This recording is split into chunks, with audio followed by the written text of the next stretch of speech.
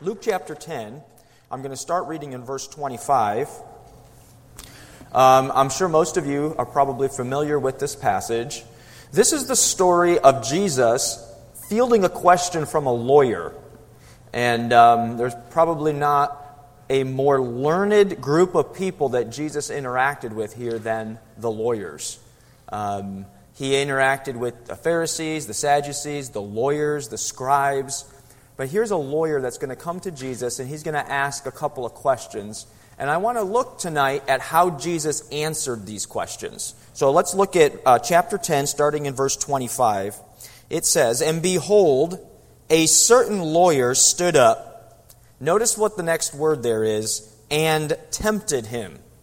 So these questions were not asked in a manner that was just out of curiosity or even out of learning.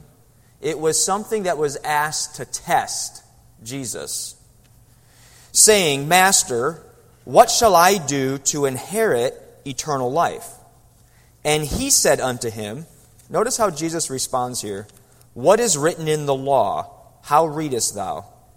And he answering said, "Thou shalt love the Lord thy God with all thy heart, and with all thy soul, and with all thy strength, and with all thy mind, and thy neighbor as thyself." If you're familiar with Jesus' teachings, this lawyer had done his homework. He knew that this is what Jesus taught.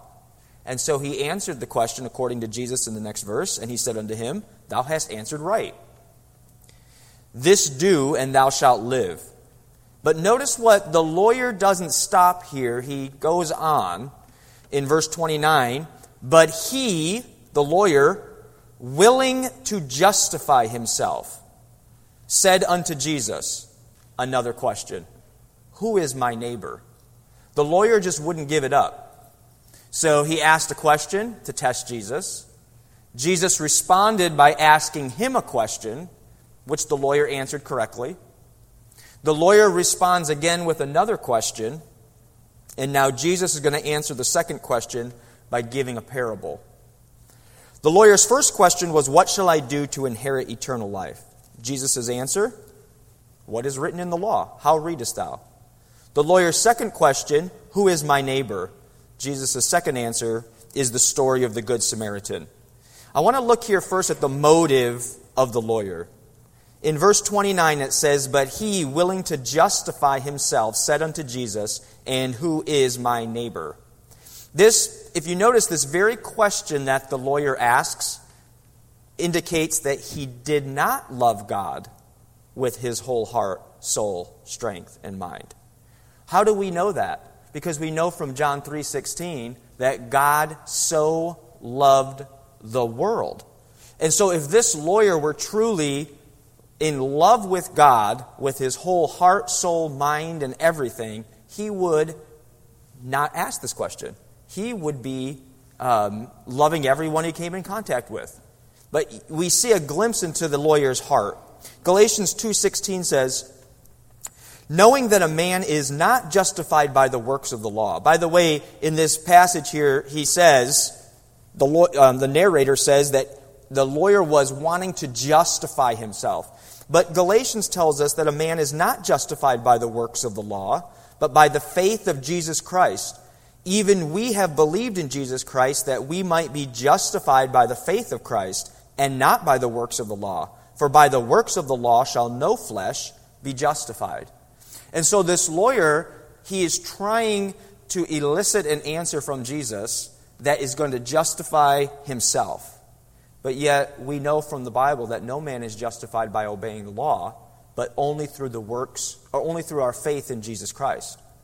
But this interaction between Jesus and this lawyer reminds me of the interaction between Jesus and the rich young ruler.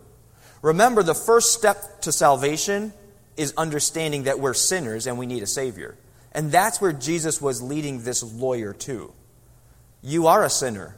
You do not love everyone. You do not love God as you say you do. And I'll prove it to you with this parable. Notice the perspective here.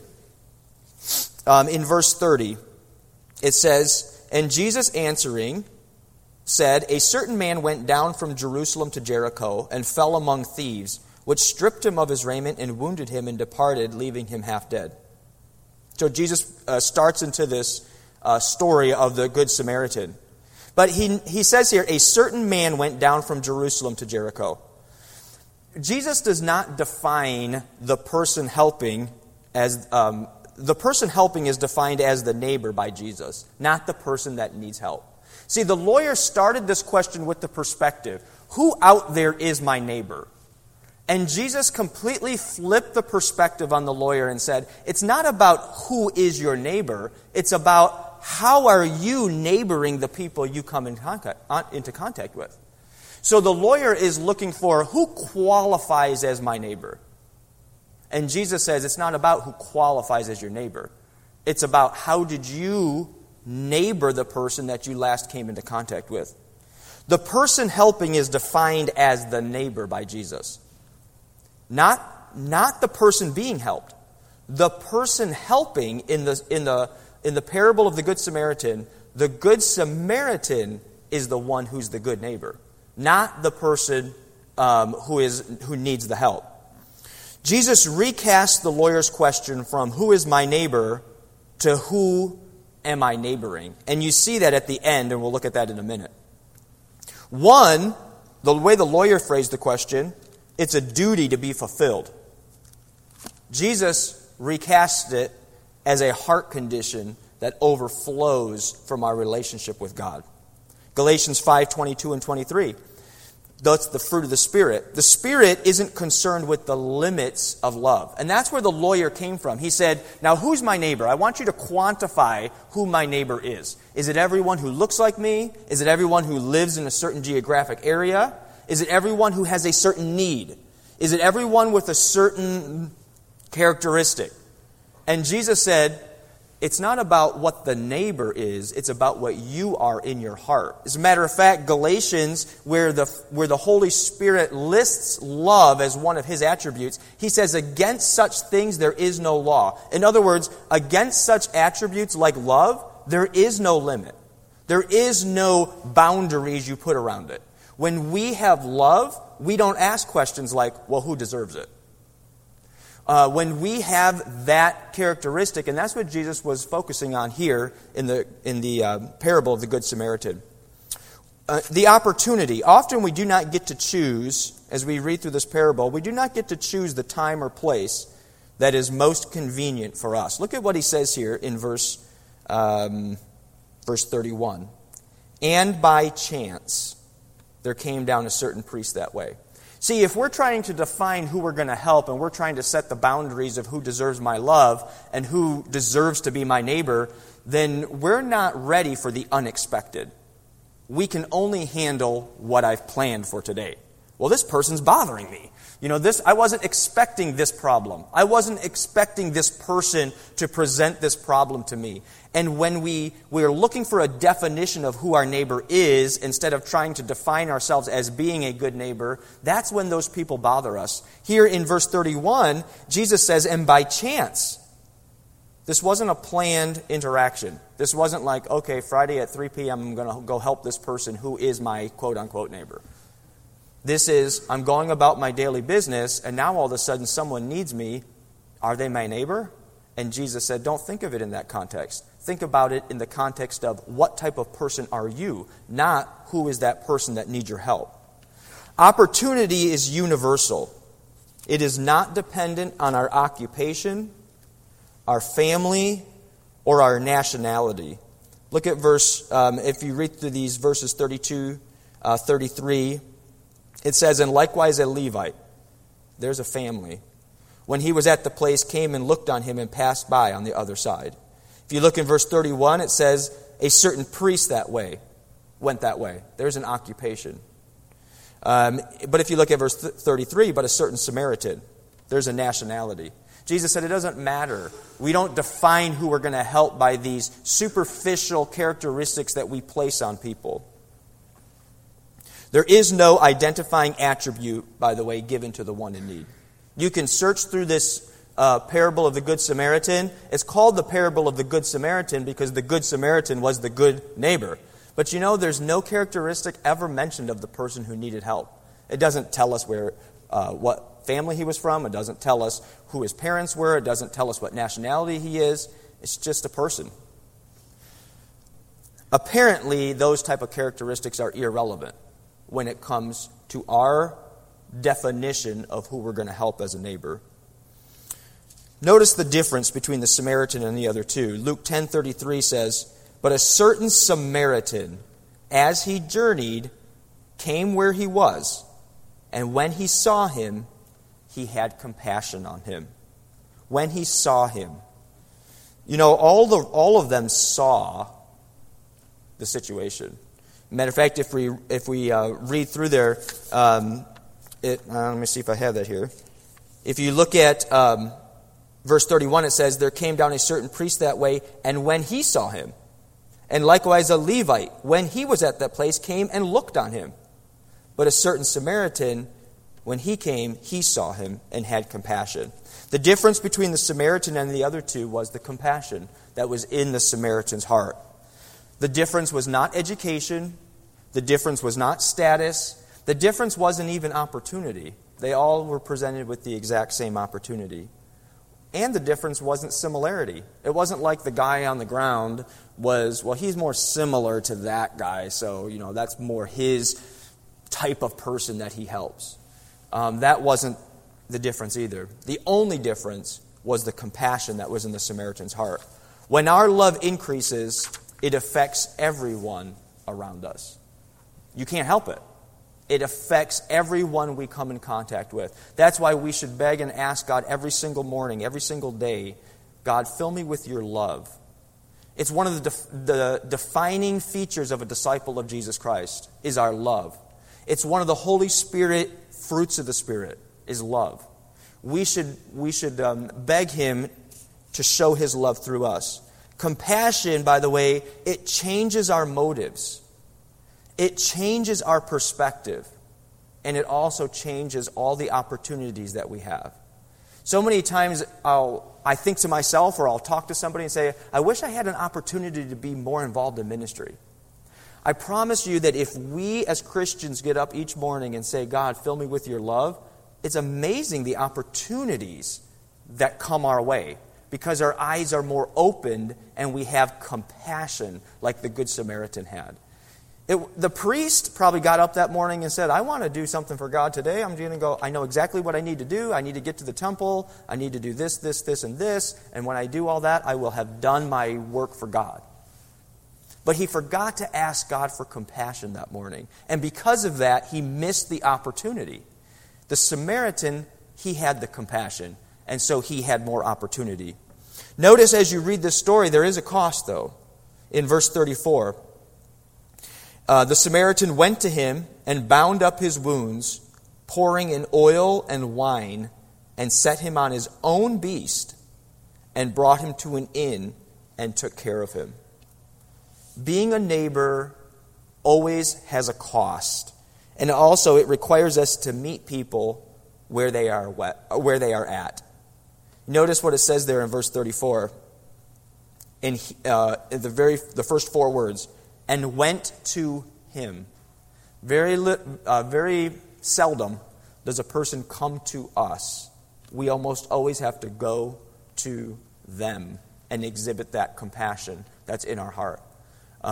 We see here, though, that it cost him. Being a neighbor requires us to meet people where they're at. People need help with the wounds that they have suffered in life.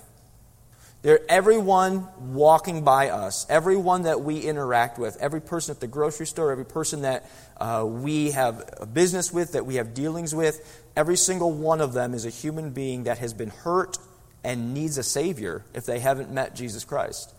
It doesn't mean that everyone we come in contact with we're going to be able to give a full plan of salvation to. But it does mean they should sense something different about us than the last customer who came through and treated them indifferently. There should be a compassion that we have that the rest of the world doesn't have. Being a neighbor carries a cost. Notice here in verse 34, he pours in oil and wine. Those things are not cheap. Being a neighbor demands personal sacrifice. It's so easy for us, it's also easy for me to say, well, you know what, I'll just offsource that. What is it called? What is it?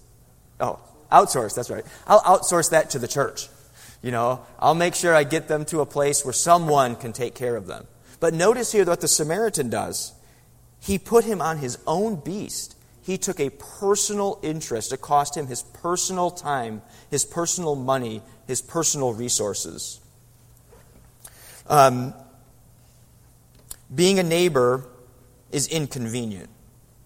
This Good Samaritan was on his way somewhere, and yet he made an unexpected, unplanned stop at an inn to drop this guy off. And not just drop this guy off, but to spend the night with him. Being a neighbor cannot be outsourced to others. I just said that. It says that he took care of him. Our service to God, giving through the church, having a position in the church, is not enough to satisfy personal interaction with people and individuals. We can't just say, well, I put in my time at the church, therefore I don't interact with people out here. The church does that on my behalf. And we see here that Jesus said, if you're going to be a neighbor, if you're going to have true compassion, you're going to have to get your hands dirty. You're going to have to get involved in people's lives. And it's not going to be easy, convenient, or cheap. It's going to cost you. In verse 35, we see here, and on the morrow, so he spent the night there, when he departed, he took out 2 pence and gave them to the host and said unto him, take care of him, and whatsoever thou spendest more, when I come again, I will repay thee.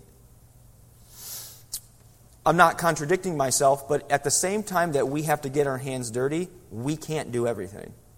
We do have to pull in resources of people who can help us as we help other people. It's not that we outsource it and say, I don't want to get my hands dirty, you take care of it, I don't want to see that.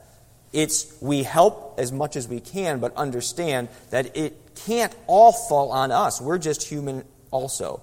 And so we see here that he employs another person to help this man. We can't do everything. Few people will have the same burden, by the way, as we do for a situation. And so trying to get other people, it's interesting to me, the Good Samaritan here, he's taking money out of his pocket.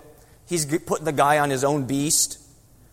He's pouring in his own wine, his own oil. But when it comes to the innkeeper just didn't have the same burden.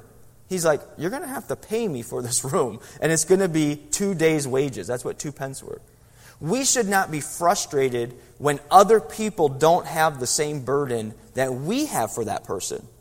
He didn't say, you know what? I just took an unexpected journey here to your inn. I just spent all this money on this guy, and now you're expecting me to pay for your services? Don't you see the burden I have for this person? He didn't. He said, okay, I'll pay you. You do what you can for him. I will not expect you to have the same level of compassion that I have for this man. By the way, it will almost always cost more than we anticipate. Look at what those last few words there are.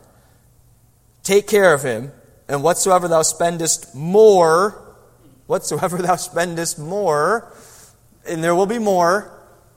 I gave you 2 days' wages. Probably when I get back, he's going to need more than just that. When I come again, I will repay thee. So Jesus gives this whole parable. He gives this whole story in answer to this lawyer's question. But notice what Jesus says here at the end of the story. It's time for Jesus to ask the questions now. In verse 36. Which now of these 3, he's talking to the lawyer, which now of these 3 thinkest thou was neighbor unto him that fell among the thieves? Notice what Jesus does here. I said it at the beginning, but you see it here again. The lawyer begins with, who is my neighbor? Define it for me. Tell me, who is my neighbor? Draw the circle around what my responsibility is. Jesus tells the story, and then he comes back to the lawyer and says, which now of these 3 thinkest thou was neighbor? See, the lawyer said, out of all the people in the world, you tell me which ones I'm responsible to help. And Jesus flipped it around and said, no. You are the neighbor. Everyone else is the beneficiary of your neighborly compassion. It's not the other way around. Jesus reframes the initial question from the lawyer. Instead of who is my neighbor, looking for someone who meets the qualifications of a neighbor so I can help them. Okay, you're my neighbor, you're not. You're my neighbor, you're not. You're my neighbor, you're not. This is what the lawyer was hoping for. Jesus asks, to whom have I become a neighbor? Who qualified themselves as a neighbor by helping another? Was it the priest? Was it the Levite? Was it the Samaritan? That's what Jesus said. So who is my neighbor was the wrong question from the very get-go. The lawyer asked the wrong question. But Jesus was very patient. He answered his first question with a question. He answered his second question with a parable. And then he rephrases his question and asks the question correctly to the lawyer. To whom have I become a neighbor? That's the right question. And then Jesus concludes the entire thing in verse 37, and he said, he that showed mercy on him, the lawyer said, he that showed mercy on him. Then said Jesus unto him, go and do thou likewise. Then said Jesus unto him, go and do thou likewise. Being a neighbor requires action, not just reaction. He said, go out there and be the neighbor that you were hoping that I was going to define for you. But you're going to define it yourself. Mercy. He said mercy. Not giving people what they deserve. It's an essential part of being a good neighbor. You know, primarily, we are not called to enact justice on people. Every once in a while we are. Because God gives us different areas of authority. I'm a father. Some of you are fathers. Maybe you've been given authority at your job. Maybe you've been given authority even in civil government. Maybe you've been given authority in different areas of this life. Then we are called, according to the Bible, if you read Proverbs, God loves justice. God loves judgment. But by and large, we are not called to go out into the world and enact justice and judgment, except for the limited areas that God has given us jurisdiction in. And here he said, go show mercy on people. Go give what they don't deserve. That's what Jesus did for us.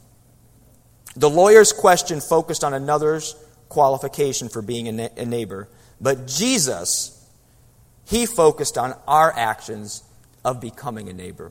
By the way, this whole interaction begins in that first verse by the lawyer looking for eternal life. You notice, now we all know that the way the question is asked by this lawyer, he was not truly interested in eternal life. He was testing Jesus, and he was trying to justify himself. So we know there was some underlying motivation here in the question that the lawyer asked. But he does ask in verse 25, Master, what shall I do to inherit eternal life? And Jesus gives him an impossible answer. Or the lawyer gives the answer, but Jesus says, that's right. You love God with all your heart, soul, mind. You can't make any mistakes. You have to be perfect in order to have eternal life. And we know from reading in Galatians that the only way to attain perfection is to have Jesus Christ's record put on ours. He was bringing that lawyer to the point of saying, you cannot attain this. You think you have. You think by asking these questions that you're showing how smart and intelligent you are, and that somehow you think you've deceived me as the Savior. But I'm telling you, I'll expose you to everyone around here that you have not attained to the level of perfection that you think you have. And because of that, he brought him to the point where the lawyer realized, you know what? I look like the fool for asking these questions to Jesus. I was going to tempt Jesus, and Jesus turned it around. And he answered him correctly, but then reworded it. As many of you know, I teach here in the school. I also help oversee the school. But working with teachers and students, they love to ask questions. But we all know the difference between a student who asks a sincere question, which, by the way, Jesus got many of them. Nicodemus is a perfect example. Nicodemus came to Jesus by night. He asked almost the exact same question. And Jesus answered. He took so much time to answer Nicodemus. It's where we get John 3:16 from. That interaction between Jesus and Nicodemus. But here, We have a lawyer come to Jesus, and we've all been in situations where someone's asking us a question, not because they want the knowledge, not because they want to do what's right, but because they're testing us, they're tempting us, and they're justifying themselves. And we just have to be careful as we come to Jesus and ask him questions, as we deal with people who have questions. Let's be sensitive to being a person who is pursuing truth, not pursuing our own justification. As we ask questions, questions are not bad, questions are not wrong. Jesus took many, many questions. But let's make sure that our heart is one of pure pursuit of truth, of love, of compassion, of trying to be a better Christian, not trying to prove ourselves that we know something that maybe we don't. Let's go ahead and pray, and then we'll move on to the next session. Father, thank you for loving us and for all that you've provided for us. Thank you for your word that you've given to us. Thank you for the answers that we have, that we can apply them to our life. And thank you for the perfection of your truth, that there's no spot, there's no wrinkle in it. It's all perfect for us to apply and to use on a daily basis. In Jesus' name, amen. Okay, thank you.